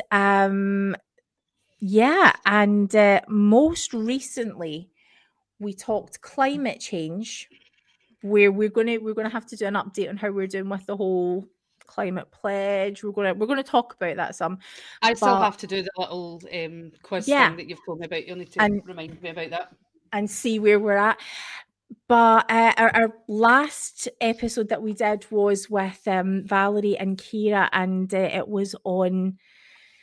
It was on the authority of Mother Eve, and it was just stunning. So if you haven't had the chance to listen to that yet, please give it a listen, because it is absolutely exceptional. Those two women are just wonderful. Absolutely. Mormon Civil War, Peter's reminding us that UK Thrive is happening next weekend. We will join you in spirit, so we're really looking forward to hearing how that goes. Yeah, so that's what we've been up to. Alana, what are your thoughts for moving forward in 2012? Do you have any plans? Oh my goodness. Are we going back in time, Jane? Back to the future or something like that? Oh my goodness. Get me more Iron Brew. For 2022. I just think I would like to just see... It's a hard one. It's like, I think obviously, we need to... I'm not saying that, it's not about viewers for me, but I think we need to try and, push getting us out there a wee bit, just because there's so many people, I believe, out there who need to hear what... Yeah. And that sounds really big-headed, but I just mean, like, to relate to the things we discuss, more than anything, not like what we've got to say personally. I think we still have our website. I just feel we have so much we do that we still have to achieve. I don't even think we're quite at the peak yet, because obviously we just, a lot of people who are going to do a podcast, months of planning, preparing, and getting it, making sure everything's perfect sound, we just went for it, so we've been kind of learning as we've went. So I think we still do, I would like to personally try and get a little bit of a better system than what I'm using. Obviously that'll take time. Yeah. But I think I think just keep getting amazing people on our podcast. And if we went to doing an episode every day, we at the moment have about 3 years worth of material lined up. If we went to every day, like, we have so much to get through, and like you say, so many great guests. Even just January alone, we're setting up a few dates and things like that. So yeah, and when we're not broadcasting, we are super busy. There are things that we are, putting in place and guesting on other podcasts. So we're having loads of fun. Yeah. I wanted to ask you probably the question that I think will be most relevant to an audience who are interested in how this all kind of came about. Do you want to talk about where you are with church right now? I would say I'm done with it. Like, you know, at the start of doing the podcast, you know, I'd said that I've took a step back. When I say I'm done with it, like, I'm not done with it in the sense of, you know, I'm still looking into things, I'm still researching things, I still not to the same extent. I kind of took Jane, you've got me hooked on Iron Brew now. You know, I took that step back to try and figure out what I really wanted, what I needed in my life. You know, I did do a lot of research into some things. I mean, I wouldn't say a huge amount, but the stuff that I needed to kind of clarify in my mind, did this really happen? Did it not? But I'd say where I'm at the moment, like, I have no intention of going back anytime soon, if at all, to be honest. I'm not at the place of wanting to remove my records or anything like that. Like I've said, that's not to say that won't happen in the near future. I guess we'll just need to see how things play out. I mean, I actually just quickly, well, I remember, I don't know if you remember this, I don't even know if it was a month ago or a few weeks ago. So my little girl, like, you know, I was going to ask you about this. She has attention issues, you know, things like that. She doesn't do very well. So church isn't an ideal setting for her, you know, to be sitting for the whole hour of sacrament, blah, blah, blah. And let's be honest, she does not like church, right? No, she doesn't. She doesn't like it. She actually told me, I never want to go back to that church ever again, you know. I was like, well, I don't plan to go back. From the age of 5 and 6, she's like, I'm out. Yeah. So I was sitting in my bed. Was I on the phone to you, or did I tell you about this later? I can't remember. Anyway, and she's in her room, and all of a sudden I hear her singing. Now I'm thinking, where the heck has this come from? Like, all I heard was, lead me, guide me, walk beside me, and I'm like, why? And the funny thing about it was that I found it creepy was, I'm not into this whole this was the spirit kind of thing, but that a member of my ward had been messaging me over a number of weeks to invite me to go to the ward primary presentation. Well, it was saying to come to the munch and mingle afterwards. And then all of a sudden, like, the weekend, like the week leading up to it, like, she's starting to sing primary songs. Now, she's never really talked about church. She's never really sung any of the songs, and just suddenly out of the blue, she starts singing. And I'm shouting, Daisy, like, why are you singing that? She's like, I don't really know. And then from that, she then's like, yep, I want to go to church on Sunday. I'm like, okay, now, are you really sure? Like, now, I don't want to go, but as a mother, that's a sacrifice I would make for my daughter. I would, if she really wanted to go to church, I would take her. But then I was like, you're going to your dad's on Saturday night to stay over, you know, you're at your dad's, like, well, you can pick me up. And I was like, well, you're at your dad's to spend time with your dad, you know, I think, you know, you should spend that time with your dad. But really, it was like, I don't want to go. But, you know, I would do it. I would, you know, as hard as it would be to walk through the doors, you know, I would do it if she really did want to. Ideally, I don't want her. Like I said back a while ago, that was one of the main reasons that I felt I had to walk away, because I don't want my daughter to be caused the damage that I've been caused, and the other people within my family and other people that I'm hearing of. Because I don't agree with a lot of the things in the way they teach things, especially within young women's and things like that. So that was a big nail on the coffin, so to speak, for me, that I realised I need to do it for my daughter, if anything, because I don't want her having to have the experiences that I've had. And so you ended up, it didn't happen, but what interests me, what I think is really fascinating, is when we're in the church and we talk about people who have left the church or taken a step back, the less active tab gets applied pretty quickly. What does that actually mean anyway? Because so you were planning, or did you go to the primary presentation? You remember you were invited to? I was invited. I didn't really want to go, because I've always loved the primary presentations. Jane's always been the one who's been like, I can't stand them. You know, And I'm going to be honest here, like, I don't know if I've ever told you that. I'm thinking, what You is all wrong with her? think Like, I've lost my... Yeah. because I'm like, they're beautiful. The kids are singing, you know, everything's rosy. You know, look Yep. at them doing their wee talks, their wee sentences. I've never ever thought anything of it. But obviously in my journey, so I didn't get invited. So my niece, her kids go to church with their dad. My niece, they're separated and they go to church with their dad. And it was their primary presentation. So my niece doesn't drive. And so she had asked me, would I be willing to take her there and bring her back? So I was like, yep, absolutely, not a problem. And I didn't mind that so much because it was a little branch. And, you know, I'd never been there before, but, you know, nobody really knew me. So there was no, you know, kind of pressure on anything.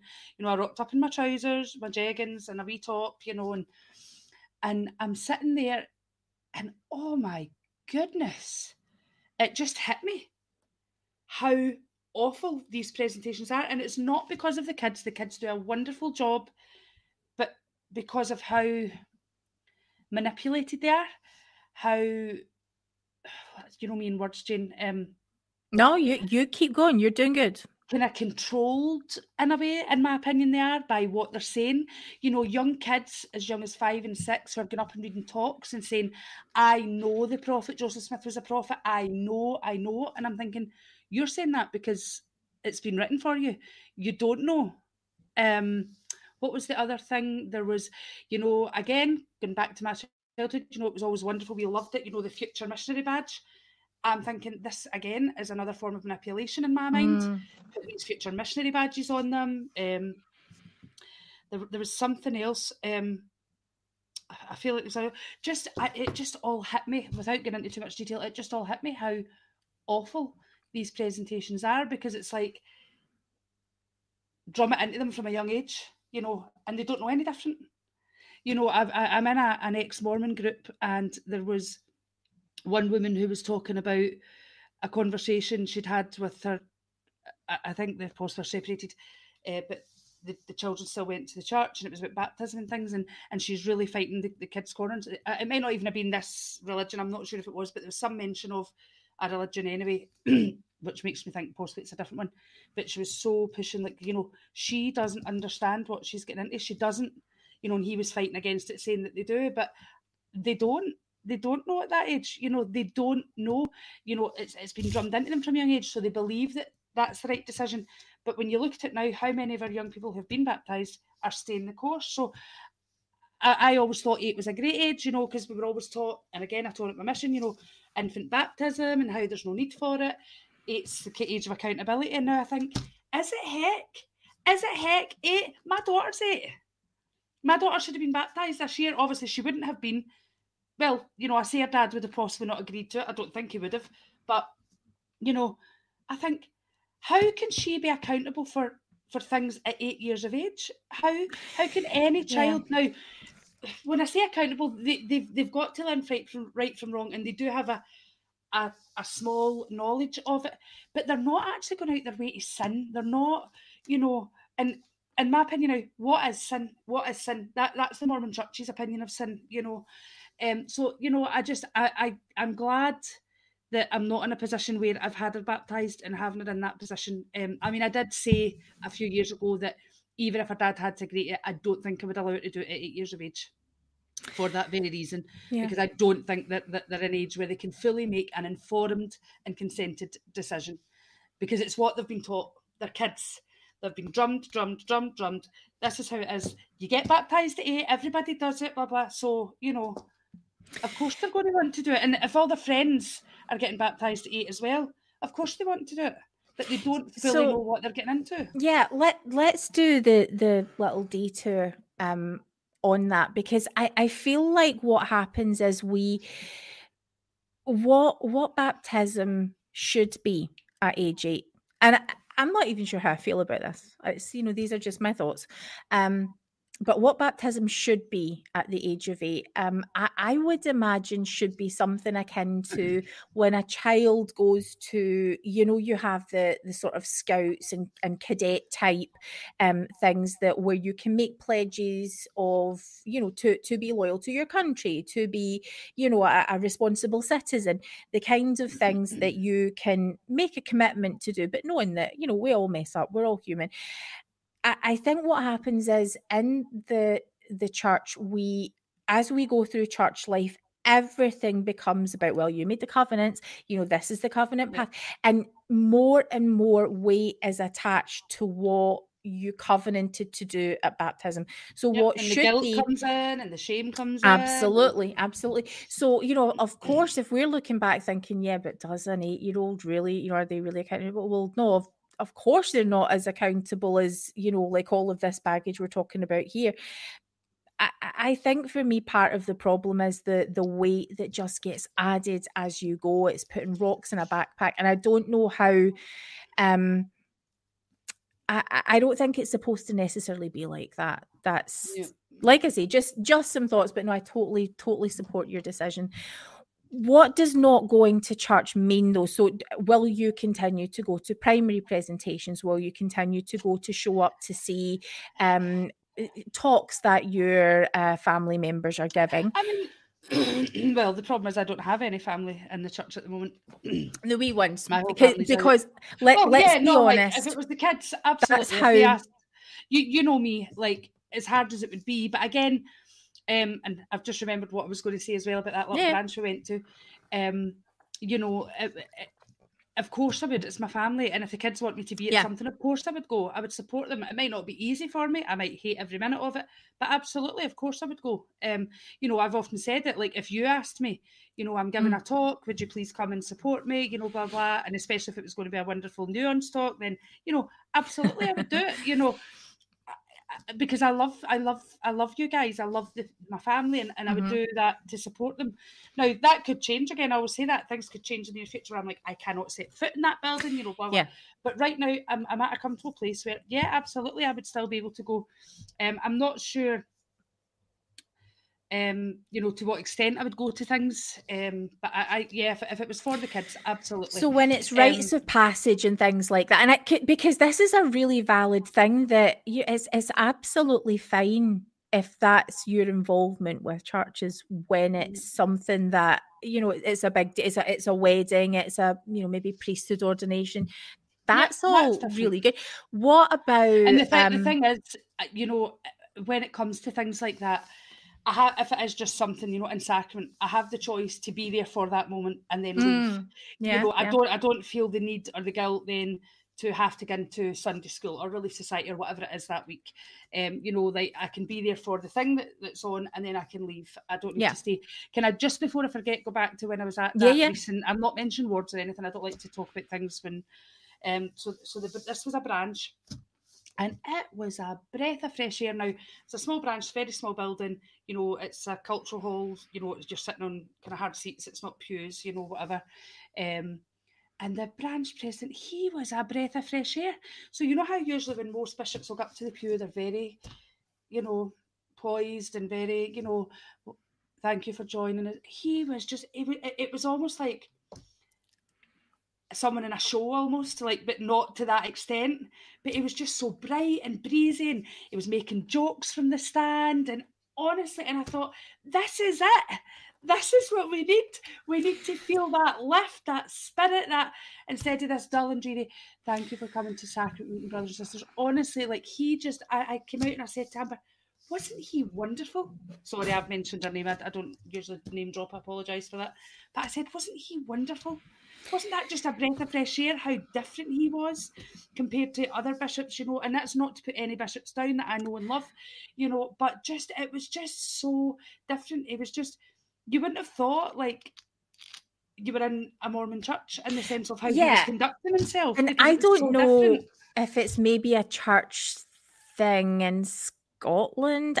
Who knows? But, this is what my experience is, that traditionally the high church experience is very formal, and you go and get all of this training, so that so many people, if they've attended any church in Scotland, it's tended to be traditionally very rigid and formal, and there isn't a lot of laughter. And okay, you know, a bishop who'd lightened up a bit would maybe make a joke or two, or, you know, a smile or a wink, but they've still got that rigidity and formality about them, which isn't, you know, it's just not needed. But that's what church looks like. And you remember, you know, my husband Charlie's, you know, asking why do you all pray like that? Yep. Do you not like God? Do you not like him?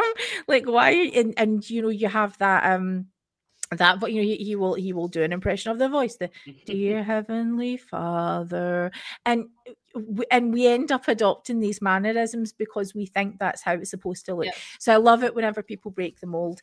So what about activities? If there is a dance, a event, something that sounds like it could be quite fun. Not for you. Okay. Probably not. Okay. Interesting. So where I am is probably technically exactly the same place as I have been previously when we first started the podcast. I'm still an active member of the church, still hold a temple recommend, still, you know, nuance the hell out of it.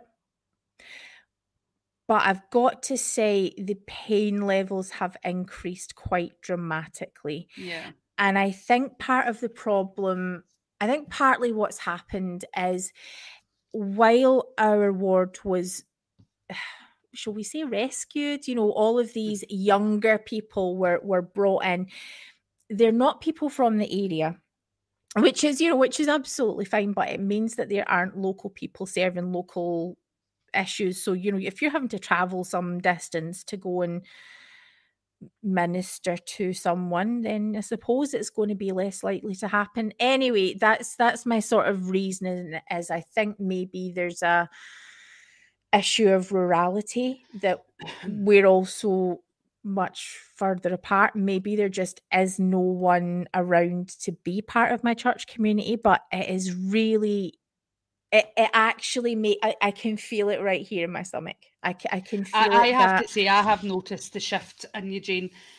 Obviously I've known you now for a lot of years, and you've always been so, and I've really noticed, like, even when you're talking about it, like the pain that's there, and the, you know, the feeling of, this isn't my ward. It doesn't feel like my ward. It feels anymore. like I'm not wanted, and I don't mean it that I'm not being made to feel a certain way. There's not any sort of behaviours other than, again, because of COVID, because, you know, we're stuck at home with, you know, I mean, my son is, you know what this is how I hate getting into stuff like this, but, you know, my son is passing out from the military on Friday. I know. Oh, I've just said his name, sorry. I find so hard not to mention names. I am with you. I'm always like name dropping. Oh, like, hey. He doesn't even. He avoids listening to mum on air. That's good. So, but anyway, you know, and I can't even get to go and see that because we can't get out with Ronan. And so, yeah, because I am so restricted in what I'm able to do, it feels like I've been chucked in the scrap heap, to be perfectly honest. Yeah. And I mean, I guess, like, I hope I'm not overstepping here when I ask this, but I mean, I think one of the things that we'd spoken about was, I said, you know, has anyone offered to come and give you the sacrament every week at home? Do you know how many times I've been asked that? Possible, yeah, no. You know, necessarily. Yeah, no. But, you know, once things started shifting back where they were able to, you know, has anybody even asked the question, you know, Jane, are you coming to church?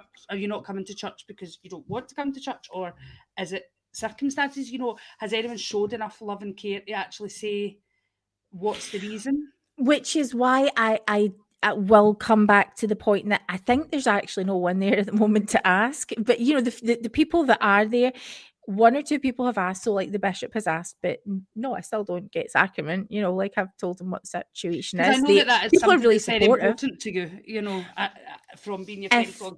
If I had sacrament, I would take sacrament. Yeah. Absolutely. What else? So yeah, I feel like there aren't enough people necessarily to. I think if this was the ward 10 years ago, I would probably be, you know, having. I'm going to say home teachers, and you know, let's just. I know, but I can't change to the home minister thing. Well, it's because it's what it is, really, isn't it? Back then, but you know, so when it was home teaching and visiting teaching, I feel like if this was, you know, even 5 years ago, 3 years ago, I would have had home teachers coming out. I would have had regular visits from visiting teachers. At the moment. No, I've had a couple of messages from one of them, one ministering sister, and just there's just nothing, and I think it's a sign of the church in the UK. I think it's a sign of what our ward is like. So I'm not feeling like, oh, they're just all ignoring me and being really mean. No, I just think there's nothing to.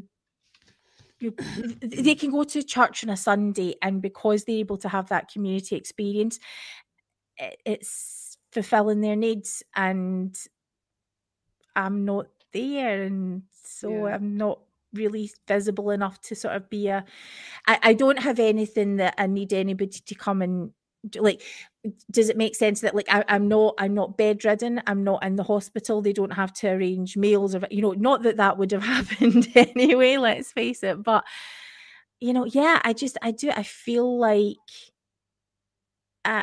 I could dissolve and no one would notice. Yep, I've felt that many times over the years. I've told you that from my years in and out of the church. That's how I felt.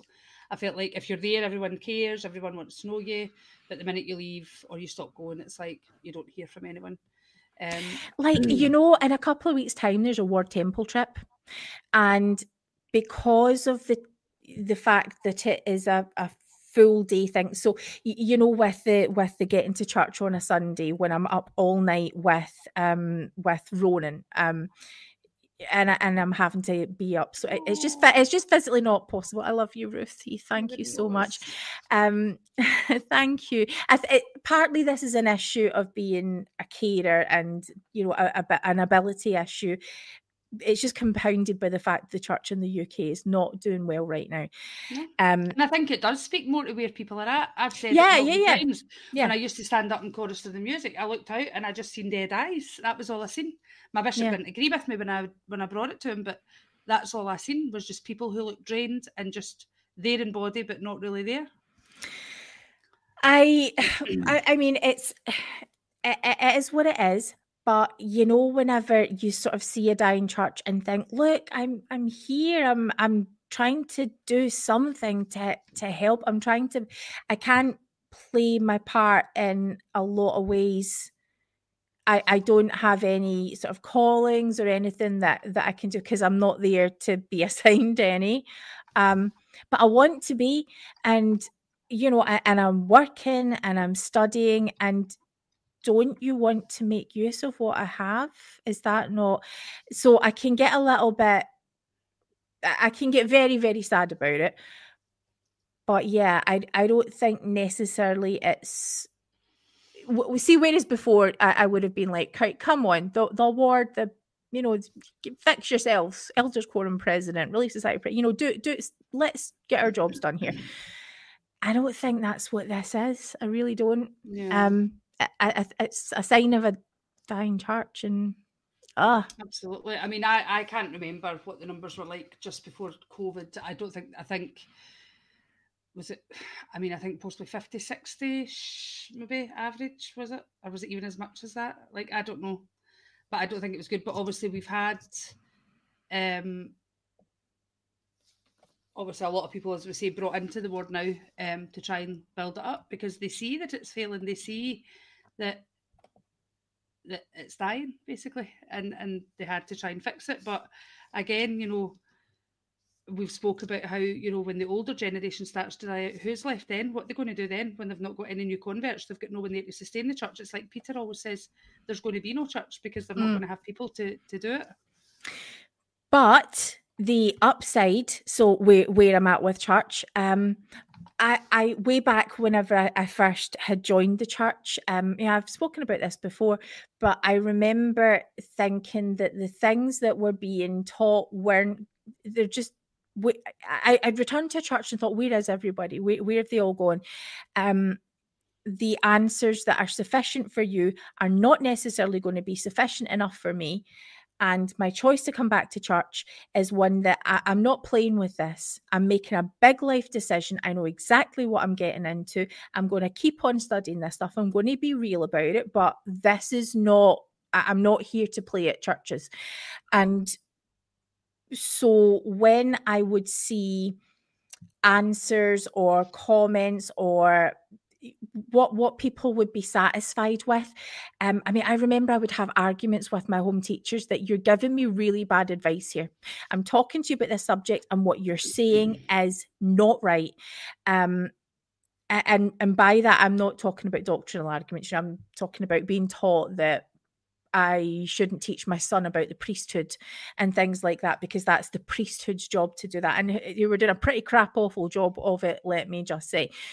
But, so to go from then, when I realized I needed to find my people and that my word is important and I would love you to be my people, but you're not necessarily going to be there when I need you to be. I, found online spaces, online friends, people who got it. So like we're having to do now that lockdown has been a thing, people have found online spaces. That online spaces are continuing to pop up. We've continued to have a friendship. Most of it, let's face it, recently has had to be online. And that's how you make it work, because we are each other's people. Yep. That's why the Brit Avengers work. That's why, a lot of this UK moment is people connecting digitally and thinking, oh, okay, this is the conversation that I need to be having. So part of me is kind of like, well, yeah, the ward is continuing to be where the ward was going. I feel sad. I feel like, oh yeah, that's what I was going to say. Like there's a ward temple trip that's coming up. I don't, even though I have a temple recommend and there's a possibility I could physically attend, I would feel so uncomfortable about going because I haven't been able to go to church and no one is around to have a conversation with me to make me feel reassured. But I mean, like, if it was you, you'd be like, oh, of course you should be coming. That's exactly where you need to be going. But I would feel so uncomfortable because I don't feel like I'm part of the ward. Strangers almost. Yeah. I could possibly go alone, but I don't know. Oh, it makes me feel really uncomfortable. So yeah, I am continuing to worship in a nuanced way, learning loads and making wonderful connections. But for me, church looks different now. Yeah, scary. It's scary. What would life look like if there was no church? Because I feel like that is the road that we're going down. I feel like, You know my response to that. Well, yeah.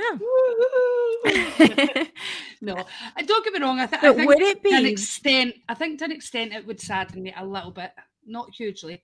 More for the fact, that it was a big part of my life, but also because there's still people I know and love in it who want to be part of it, who just unfortunately are either too blinded to see where the issues lie and what needs fixing, or just choose not to see it.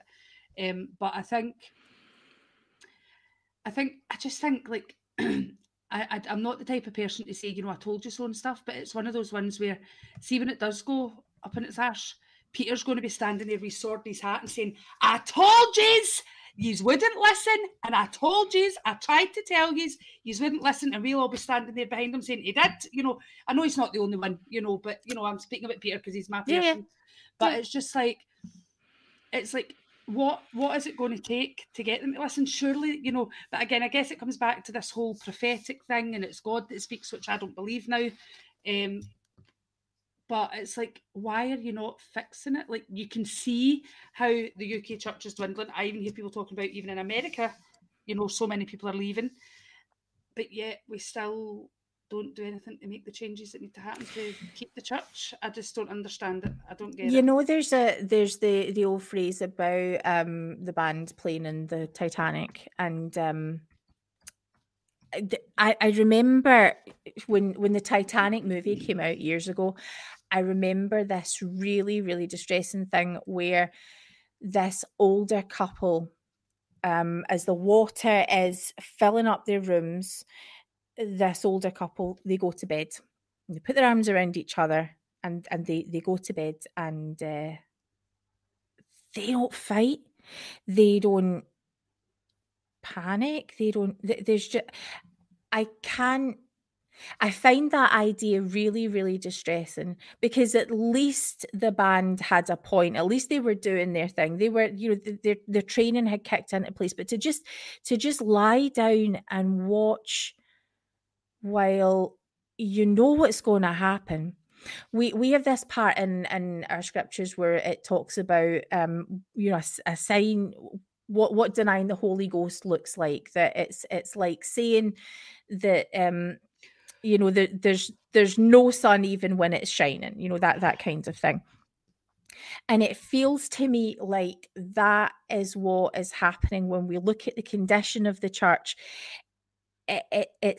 It's like you are willfully closing your eyes and going to bed knowing that the church is sinking, because that is just what you do. There's no point in fighting it, what the hell, let's strike up the band, I suppose. It just distresses me so much, because I never came back to play it. This was what I was committing to do. I feel angry, and I feel tired, and I feel hurt, but it's all things that make me feel really bloody excited too, because I can see what is happening with the people who are trying to, look, the lifeboats are this way, or here's what our faith needs to do differently, or here's some ideas, or even if the ship is sinking, let's make sure that we don't go down with it. Let's look at a different faith. Let's look at how we can reconstruct in healthy ways. There are so many possibilities. You made me want to sing a song there when you said about the ship. I will go down with this ship. Karaoke night requested for Sunstorm. Yeah, our PD, when he's doing his word activities, let's do karaoke night, because Alana's really good singing. Anyway, so that is where I see 2022 going as part of. Am I still doing?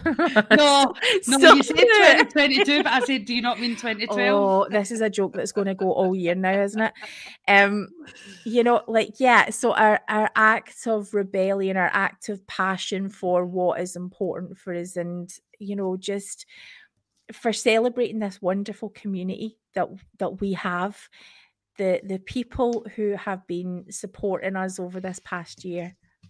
You guys are amazing. Yeah. And I think what we'll do is we'll close up for tonight.